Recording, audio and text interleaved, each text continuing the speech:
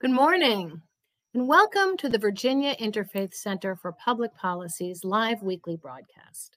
I'm Roberta Oster, the Communications Director. Our show, Virginia Interfaith Live, brings you insight and perspective from policy and faith experts, legislators, and community leaders. During these difficult times dealing with COVID-19 and racial justice, our broadcast focuses on economic, racial, social, and environmental justice issues here in Virginia. We will also share resources and opportunities for you to get involved in our work, advancing social justice and helping our neighbors. We will keep you up to date and keep our elected officials accountable. Today, we will address a critical issue that will be a priority for the Virginia Interfaith Center during the upcoming 2021 General Assembly: prenatal care for all Virginia mothers. And I am pleased to introduce our guests. Jill Henkin is a health attorney at the Virginia Poverty Law Center and has worked on these issues for decades. Welcome, Jill. Thank you for being here.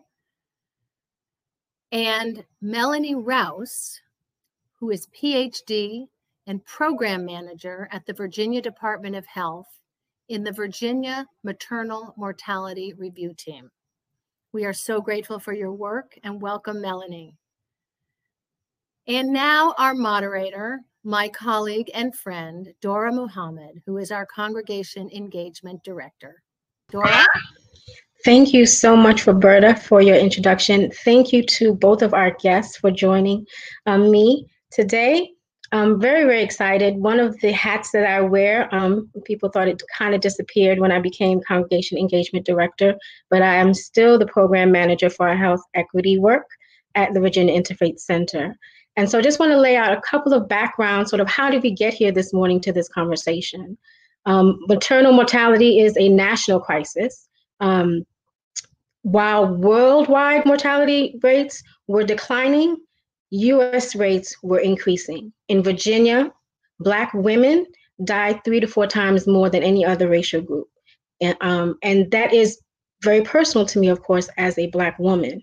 But it's also very personal for me in this work at Virginia Interfaith Center. Since 2018, when we began our education around Medicaid expansion, we also integrated some work with helping people apply for Medicaid.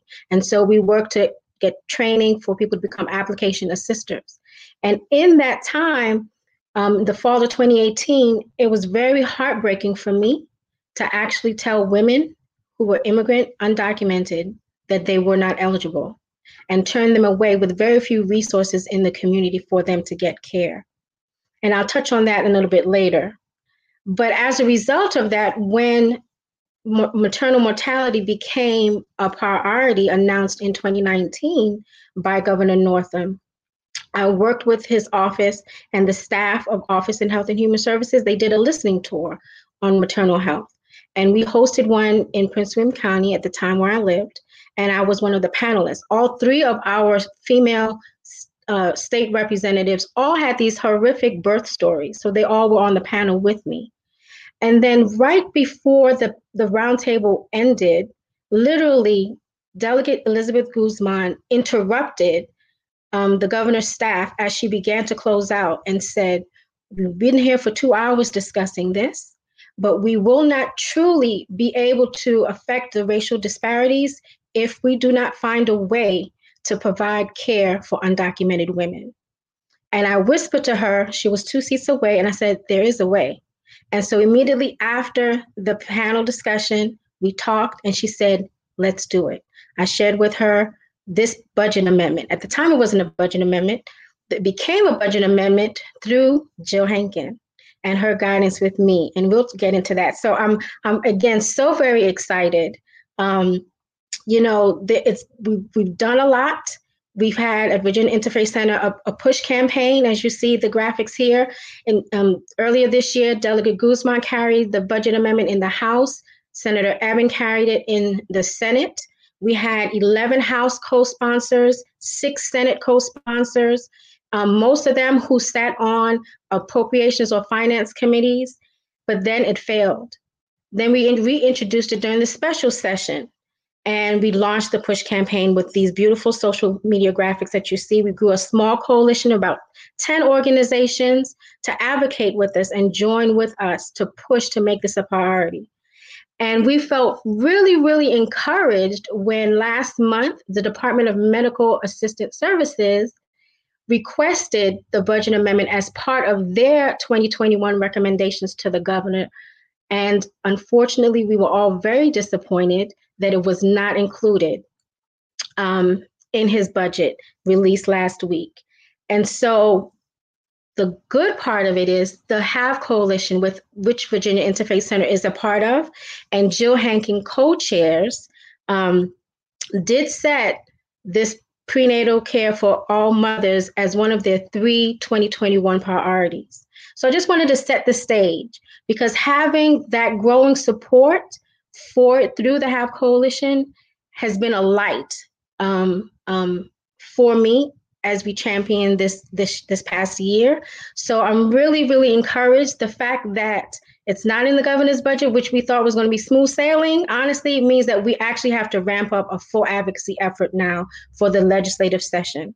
So our aim in this show is to really lay that foundation to educate, and we'll talk about how you can help push this forward. So with that, wanted to introduce again, and some of just clarify their roles. Dr. Melanie Rouse has been a part of, a staff member of the chief, and correct me if I'm wrong, the Chief Medical Examiner's Office. She serves also as the Maternal Mortality Projects Manager. Is that correct? Did I get it right? Yes. Okay, very good. Okay, so, and like I said again, Jill is the co-chair of the HAVE Coalition, which stands for Healthcare for All Virginians. And so she's wearing that hat. A lot of the questions I'll be talking to her about will be about the HAVE Coalition. So I wanted to start with Mel. In 2019, the governor codified the Maternal Mortality Review Team, but it was established in 2002. So I just kind of wanted you to talk to us about sort of what was your work around maternal health and maternal mortality before the codification of the team, and how has the codification impacted your work? Well, first I want to thank you for the opportunity to speak on this broadcast and have this important conversation with you all. As you said, our team has been established since 2002. And since that time, we have been tasked with identifying all pregnancy-associated deaths in the Commonwealth of Virginia. And that is a death of any woman who dies within a year of pregnancy, regardless of the outcome of the pregnancy or the cause of death. And we have a multidisciplinary team with representatives from academic institutions, behavioral health agencies, hospital associations, also the state medical societies. We have representatives from nurse midwives as well as lay midwives, psychiatry, and domestic violence and action alliance representatives as well. And we all come together to review each one of these cases. We try to gather all the information about the woman's last 5 years of life. We try to get all records from health providers, social service agencies, also mental health providers and substance abuse. And so we take all this information and review all of these cases to assess for factors that contributed to the deaths, including patient factors, community factors, provider factors, and also healthcare system factors.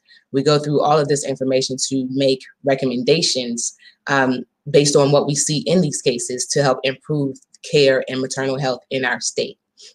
And since the codification of our team in 2019, the bulk of what we do hasn't really changed much. But what it did was it added additional seats on the team. So we now have Commonwealth representatives on the team. We have EMS and law enforcement. It also provided us with more support to be able to get better data and be able to disseminate the data throughout the state and to providers and healthcare systems in a better way. No, thank you. And I have a follow-up for that. Was there any additional pressure? One of the things that I allowed, the governor's announcement, in that the goal that he set for the Commonwealth is not just to reduce the racial disparities, but to actually eliminate the racial disparities by 2025. And so to me, that is different. Let me say that. That's very unique. And so it's a bold and ambitious goal, Can you talk about sort of maybe some of the pressures, or is there a benefit to that? Has there been an advantage of having such a bold kind of mandate and benchmark for the team and really for the administration? Okay.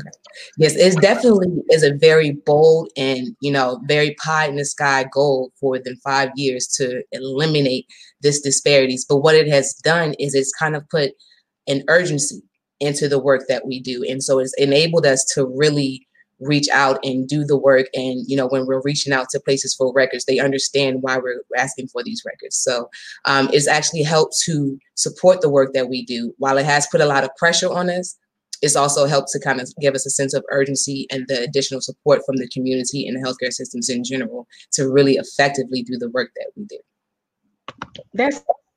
That's very interesting. And I actually have to agree with that. Before I toss it to Jill, when I submitted an email, just a question, like an inquiry, one of the requests for information to find out sort of how death certificates are recorded, what are the pregnancy questions, they responded literally within an hour, and I was shocked. So it speaks to that urgency. So much respect and acknowledgement of that effort.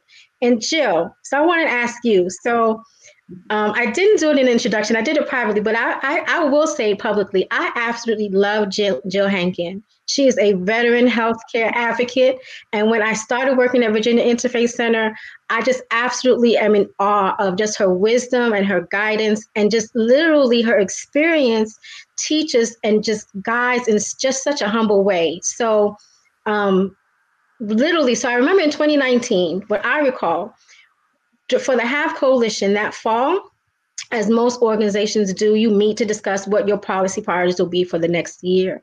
And you all took a vote, and I had submitted prenatal care, and it was like low on the totem pole. And so you all gave the opportunity at the meeting for each of the organizations to, discuss why, what your priorities were and why the HAVE Coalition should support it.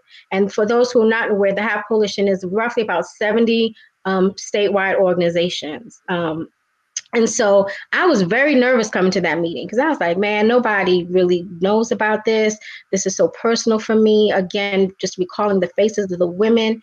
And when you started the meeting and talked about your policy priorities for the Virginia Poverty Law Center, you led with the prenatal care. And I just exhaled like, oh yes, I got Jill wants this. So I promise you, I was just giddy at the end of the table. So I really wanted I never asked you, so I really wanted you to share why back in the fall of 2019, this was a priority that you had.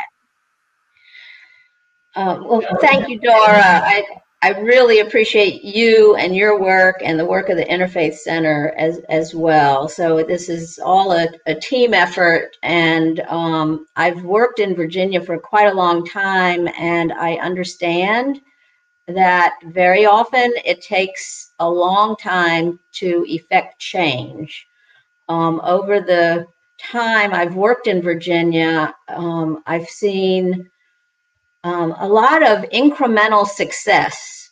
I mean, year after year, sometimes it takes a long time to improve eligibility rules in our healthcare programs. I have war stories from decades ago where it took 3 or 4 years just to get a 20% increase in like an eligibility level. I do a lot of work on our Medicaid program. My main focus is on assisting low-income Virginians access healthcare. So over the years, it has been my goal to expand the Medicaid program in ways that that program can serve more people. So, but I've taken an incremental approach and tried to decide, what's most important. So long before the Affordable Care Act became law, we were working on eligibility issues for older people. We were working on issues for pregnant women and children who were U.S. citizens. Then we had initiatives for helping pregnant women and children who were legally residing immigrants. And these were things that were finally adopted in Virginia, opening the door to healthcare access for different populations.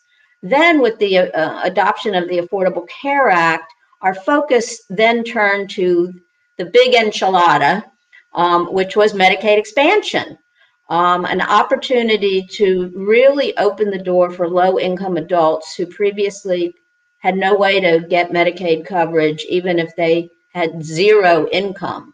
And a lot of people watching this show today might remember it took 6 years to get Medicaid expansion through the Virginia General Assembly, and it took efforts of all of the groups that you refer to with the Healthcare for All Virginians coalition. It took a long, long time to get the votes we needed to get expansion through, but it happened. During the long, very lengthy 2018 General Assembly session, that's when Medicaid expansion was adopted for implementation January 2019. And, it's been a great success in Virginia. There are over 470,000 low-income adults who now get Medicaid through Medicaid expansion. And many of those people have just joined up since the spring with the onslaught of the pandemic and people losing their jobs and losing wages and suddenly finding themselves in need of health insurance. But that's a long way to get around to our topic today, which is once we got Medicaid expansion, and I hope people can appreciate why that needed to be our focus for a long time. But once that happened, it was like, okay, well, what's next? And we realized that in Virginia, there were still too many people who were uninsured and too many people who did not have access to the Medicaid program. And a big chunk of that population were legal immigrants in Virginia. So Dora, as you know, we spent 2 years working towards changing eligibility rules so that legal permanent residents, people with green cards, legally in the United States, could get Medicaid without establishing that they had worked in the United States for over 10 years. It was a rule called the 40-quarter rule, which was a restriction that only Virginia and 5 other states had. Well, that took a while, and that was a part of the governor's budget last year, and then it was unallotted during the special session, and then yes, it was adopted again by the end of the special session, and it's taking effect in April. So we're very happy about that. It's going to open the door for a lot of legal LPR immigrants to get Medicaid coverage. So then it's like, well, what else needs to be done?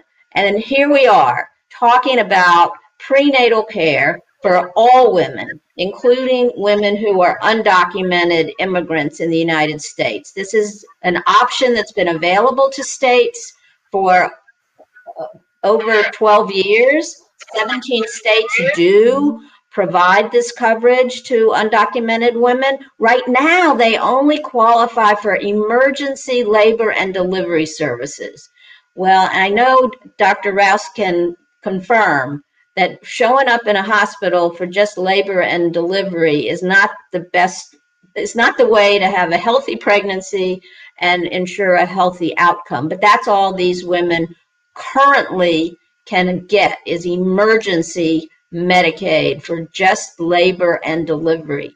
So what we're promoting now is that these low-income pregnant women whose babies are going to be U.S. citizens can have full prenatal care coverage during their entire pregnancies to ensure the mother's health and the baby's health.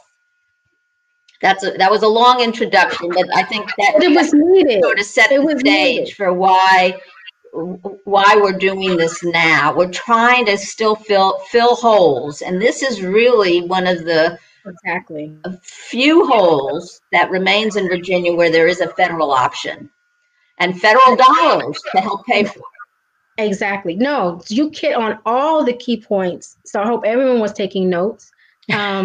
Because what's important is that this is a federal option that has been available, and Virginia just has not taken it.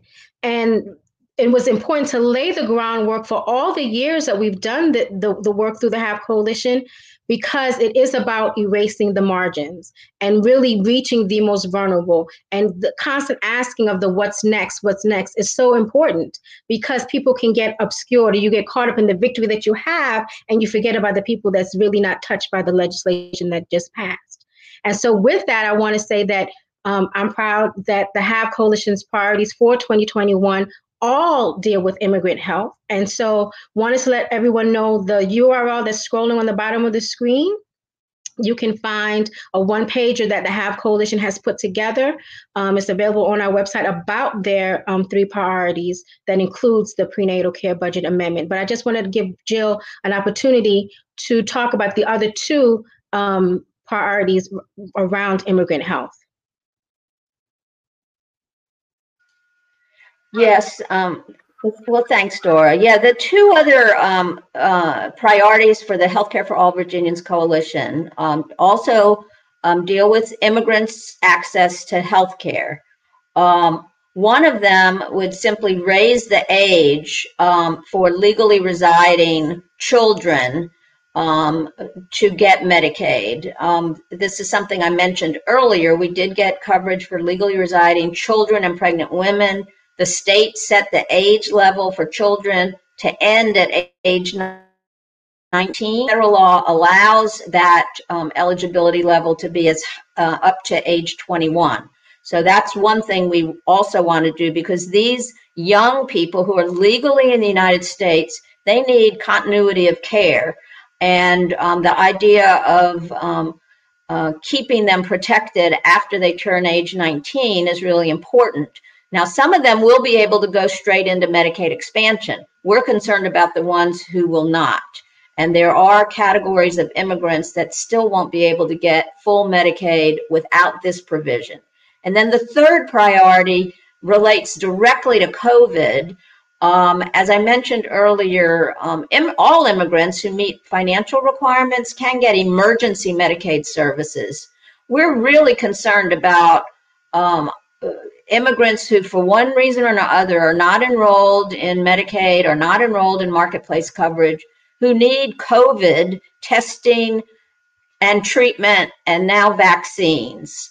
And the federal Medicaid program does allow states to clarify and confirm that the emergency services available through Medicaid also include COVID screening, testing, treatment, and vaccines. And we would like the state to clarify that and say that in a way that will encourage immigrants to come forward, because we know how disproportionately immigrant communities have been hurt by COVID. It's really shocking. And whatever we can do to let people know that services are available to them for free will help people get the services that they need. And by doing that, it protects everybody else. It protects all of us when individuals who are uninsured know that they can get services. That's very, very important. So I do want to now narrow in on the prenatal care piece. So I just completed one of our policy briefs, and I really center one of the recent reports from the Maternal Mortality Review Team, because I found a very, very, to me, I felt it was a significant piece of data where there was sort of an analysis of the indicators of the different causes of death versus chronic women that had chronic health conditions and those that did not. And so for the cases of women who didn't have any chronic health condition, inadequate prenatal care was the leading cause for those women. And so I wanted, Melanie, if you could really talk about, and the title of that report is called The Need for Coordinated Care. And I want you just to talk about, give some background about the work that went into that report. I know it was cases between 1999, was it 2016? And so right in 2019, the report was done in 2019, but just talk about the work. It seemed to me all the data was very, very intense. But that to me, so I used that to me was a baseline indicator of how important prenatal care is for determining maternal health. And so, but just talk to me the larger scope of that report and sort of the different findings that were relevant to the work that advocates should be aware of.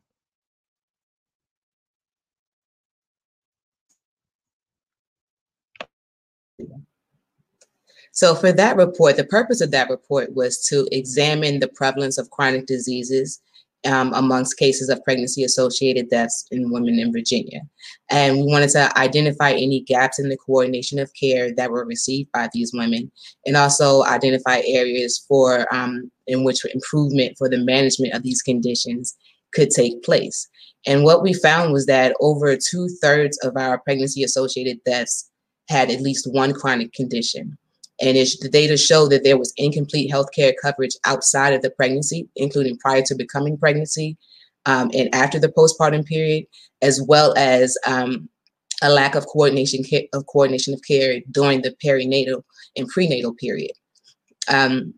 We found that there was a lack of provider utilization for the management of chronic diseases prior to pregnancy that actually carried over into a lack of referrals to specialists and other care providers during the prenatal period.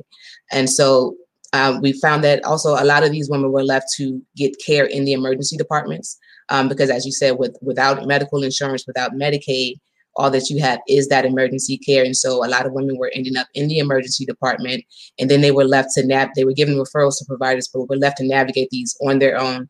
And if you're in the healthcare system, it can be complex. So if you're not familiar with it, haven't worked in it, it can be even more daunting to really navigate that system. And we found that a lot of these women were just left on their own to kind of figure out this whole prenatal care situation. And so what we found is that it's going to require a refined approach to clinical care of pregnant women, and also care before pregnancy as well as after pregnancy. We found that the lack of routine health care for chronic diseases outside of pregnancy, really contributed to these deaths. And that there were also, with limited availability of specialists and women's health providers within specific hospitals, there was a need to use existing technology so that if you're pregnant and you go to a hospital where there is no women's health care services, they're able to connect you with a women's health specialist, maybe through telemedicine or other things like that. We also found that there was a lot of inadequate prenatal care. When we looked at our cases without chronic conditions and with chronic conditions, 13% of them have no prenatal care at all. And about 18 to 20% have inadequate prenatal care. And so that was really the impetus behind this chronic disease report and our push to have better coordinated care and to disseminate this information amongst providers so that we can improve care coordination for all women in the state. So very important. And I just want to reiterate for any of the legislators that are watching now or will watch how disappointed we were that prenatal care was not in the governor's budget and why we need this to pass this session. But even though that disappointment is there, I do want to acknowledge that I was happy to see one of the recommendations that the maternal mortality review team put at the end of that report was funded by the governor, and that was so that pregnant women can gain access to substance abuse treatment. So I do want to acknowledge that, because that was the third, or it's the fourth, I think it's the third leading cause of death for women with a chronic condition. It is connected to substance abuse. And so that was very important. But so there's that impact already happening with your work. I kind of also just wanted to follow up, Melanie, to ask you sort of what other kind of impacts have you seen from the team's work thus far, and sort of what work do you anticipate perhaps in 2021, the impact of your work? for 2021? From the work that we've done thus far, we've seen a lot of organizations and systems reach out to us to get data for their region so that they can more appropriately create policies that ensure that women have appropriate prenatal care and that that care is coordinated throughout the system. What we've also done is we have established a partnership with the VNPC, so kind of with Virginia Neonatal Perinatal Collaborative, to work with, take our recommendations from just written recommendations that, you know, we tell people about to actually implementing them and taking action on them as well. A game plan. Do you all have a game plan for 2021? We started out the conversation about how big and bold the 2025 benchmark is. So that report again was clear, and even with the goal of 2025, that addressing the racial disparities and reducing mortality is a very complex, multi-layered problem, and the solution itself would reflect that. So from systemic to the community level, sort of what's next and sort of in terms of your plan of work? Well, our plan is for 2021, we do plan to release a report that will highlight the racial disparities that we do currently have in our state. And then we're also going to go from that report to work on what can we do, what are the contributors that we see, and kind of go into the detail of the factors that are, you know, making these disparities so great. You know, even if we have a reduction in the overall rates, if we don't actually close the disparity gaps, you know, we're not quite doing our job. So we want to make sure that we are clear on where we are and where we need to go and the factors that are contributing to these cases. Thank you. Thank you again for all your hard work. And Jill, I want to ask you the same question. When we talked, and I forgot to mention this, so I do want to circle back with the email address for the HAVE Coalition. With your 2021 priorities, you all are looking for organizations to sign on to support it. And so if you're interested in having your organization be on that list, please contact the HAVE Coalition with the email address there. So that is, I definitely know a next that you all have. And another important next that I was very, very excited to see and be a part of is that the HAVE Coalition has established a racial equity subcommittee, trying to center health equity in your work. So very excited to be a part of that subcommittee. But can you talk to me about sort of, again, centering, you know, the maternal health, but just in general for 2021, what's next for the HAVE Coalition and also your work around health law at the Virginia Poverty Law Center? I do want to mention a couple of the other successes that we have had in the maternal and child health arena. And thank Governor Northam for some of those other successes. One is that last year, the governor did support an extension of postpartum care for women who get their services through Medicaid and our FAMOUS program. So instead of a very short 60 days postpartum coverage, it's now extended to 12 months. So that, along with the 40-quarter elimination of the 40-quarter rule that I mentioned a moment ago, will take effect in April of 2021. So part of our work needs to be implementation of those changes so that people know about it and take advantage of it. Another piece of Governor Northam's budget that we did support, and that did come from the maternal mortality review team and the listening sessions around the state, was an inclusion of doula services through the Medicaid program. So we should say thank you for those things that were included in the budget. I mean, doula services have been shown to be very successful support services for low-income pregnant women before, during, and after pregnancy. So those are things that we also look forward to. Well, the doula provision needs to be adopted by this year's General Assembly and then implemented. So we have a lot of advocacy to do to promote those three policies for immigrants in Virginia. We know, again, how devastating COVID has been to immigrant communities and African American communities. And I just hope that the legislators are ready to do everything they're able to do in order to protect communities and, as I said before, protect all of us, to make sure that people have access to the health care that they need.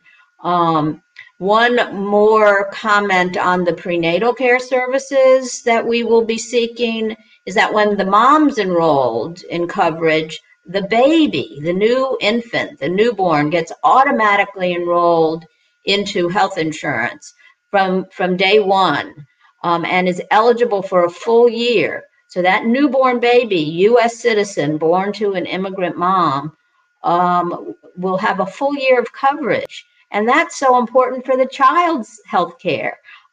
So, you know, it really is a win-win. And part of the reason we were disappointed that this was not in the governor's budget is because, according to the Medicaid agency, this would save money. It would save over $2 million by providing full prenatal care through the famous program, the CHIP program, and it would bring in about $7 million of federal dollars. So financially, it was a very strong provision that would have saved money. So that's the kind of information we will be providing legislators during session, before and during session, to advocate for this policy change. It saves money. They usually like that. So let's Yes. highlight.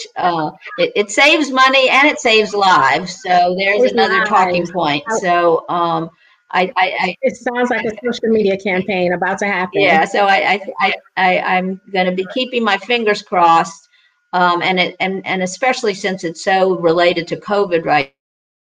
People, especially pregnant women, are healthy.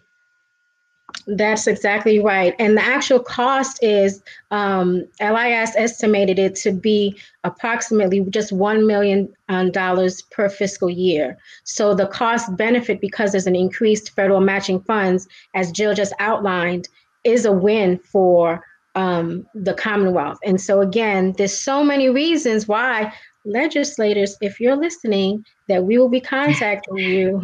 And we are encouraging everyone at the end to get contacted. So before I close out and go into my closing PSA, which I was about to, wanted to take some questions from the viewers who have been patiently waiting. So our first question: what are some resources for prenatal mothers without proper coverage can use here in Virginia?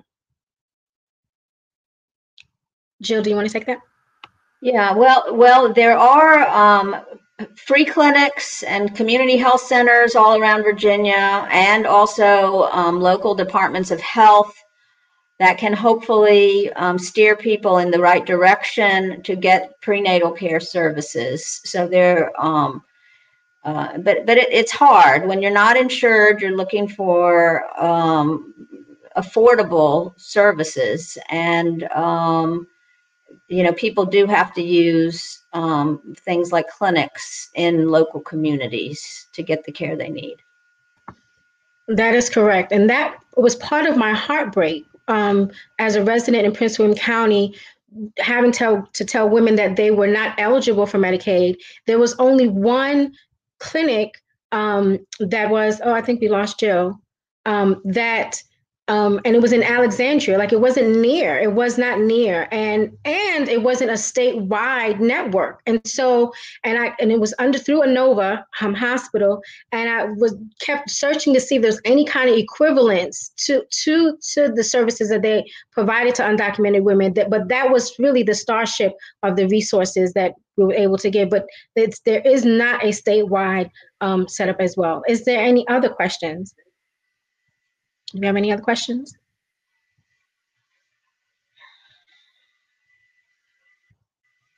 I don't see any. Well, that is good. Well, I wanted to thank you all again for joining us.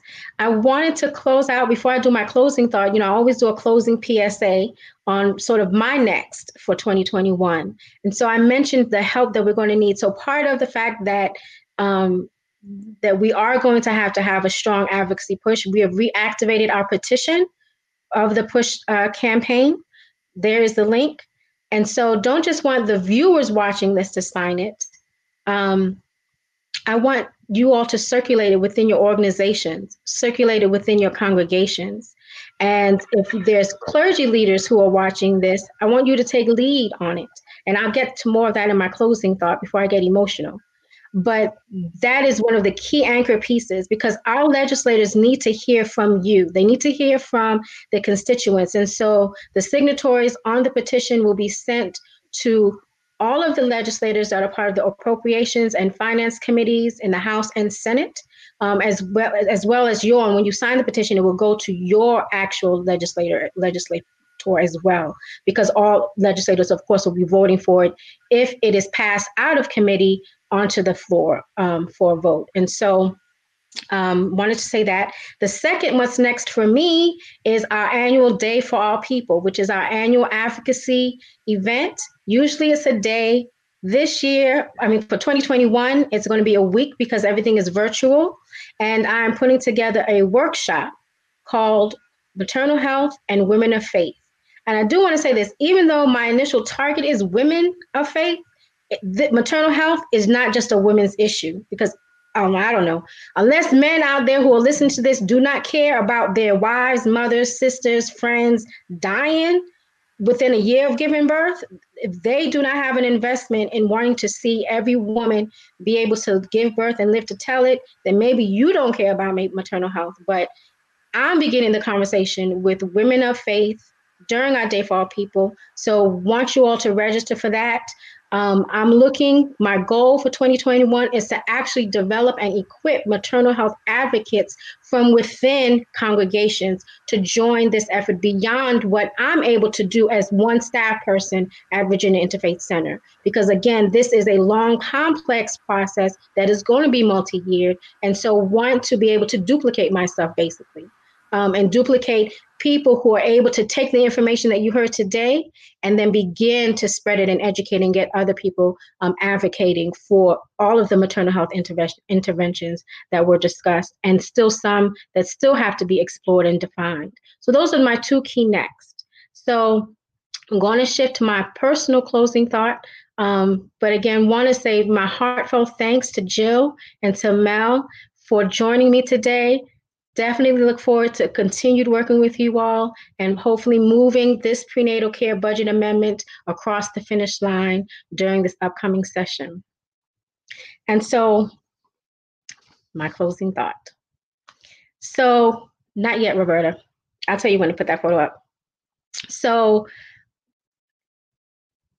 to me, as I prepared to do the show, it was very poignant for me that this is a season where Christians this week, in a couple of days, in fact, will be celebrating the birth of a baby boy.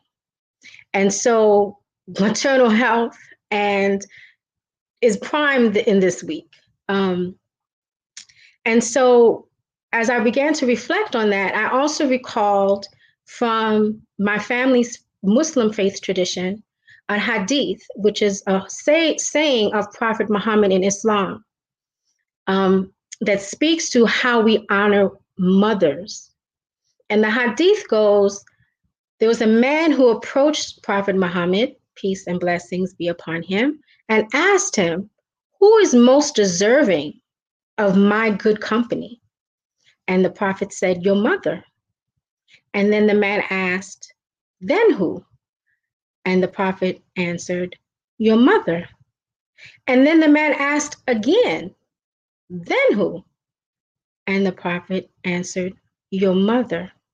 And then he said, then who? And finally, after 3 times, the Prophet said, your father. So mothers, I grew up with an understanding and appreciation of mothers having more, deserving more from us 3 times more than our fathers. And so I bring all of that to inform my work. And as I shared in the beginning about how this work shaped from my heartbreak of having to tell, and I've seen the women. These are women, these are not imaginary numbers, even though as we emphasize for legislators, they like to see dollars as the impetus for legislation and passing legislation. I want to ask the legislators to try to picture the faces of these women. Now you can put up the picture. This is a picture of me and my mom. And so when I ask you all, and I'm getting emotional, to support the petition, I can't put up the faces of the women that I have had to say no to. But this is a picture of my mom. I am a second-generation immigrant. She's here in this picture, 28 years old, a young immigrant from the Caribbean. She told me I'm about 3 months old in this picture. And so I ask, as you petition your legislatures, in whichever form, whether you do it with us or not, but as you circulate the petition, and I ask that you think of there's an estimated 1,000 women in Virginia that this budget amendment would help. And so again, I can't show their faces, but I wanted to show you my mother's face, because as her daughter, I know the yearnings that she had as a 28-year-old bearing me. I know her fears as an immigrant in this country. I knew, and I know her dreams, and I know her prayers. And I know that all of that shaped me while I was growing in her womb. I'm born from them, and they infuse every breath that I take, and they inform my work. So I want you all to think of the 1,000 women. And I don't know, I want to be just as big and bold as the governor's benchmark for 2025, and really want to appeal and say, are there, I'm wondering, 1,000 people in Virginia who will urge the legislators to erase these margins for these women? I wonder, are there 1,000 clergy who will lead their congregations by signing the petition and circulating it so that our legislators will know that it is important and that they will support this budget amendment and pass it in 2021 so that all women who give birth can live to tell it in Virginia. Thank you all. Thank you all for your support. And my email address is available. If your congregation is circulating it, please send me an email to let me know. Again, it is very critical that our legislators hear from us. This is a short session, so things will be moving very quickly. And so I look forward to working with you all on this provision and many more to come in 2021. Thank you all. And as I say always, stay informed, stay inspired, stay connected. Thank you and have a wonderful day.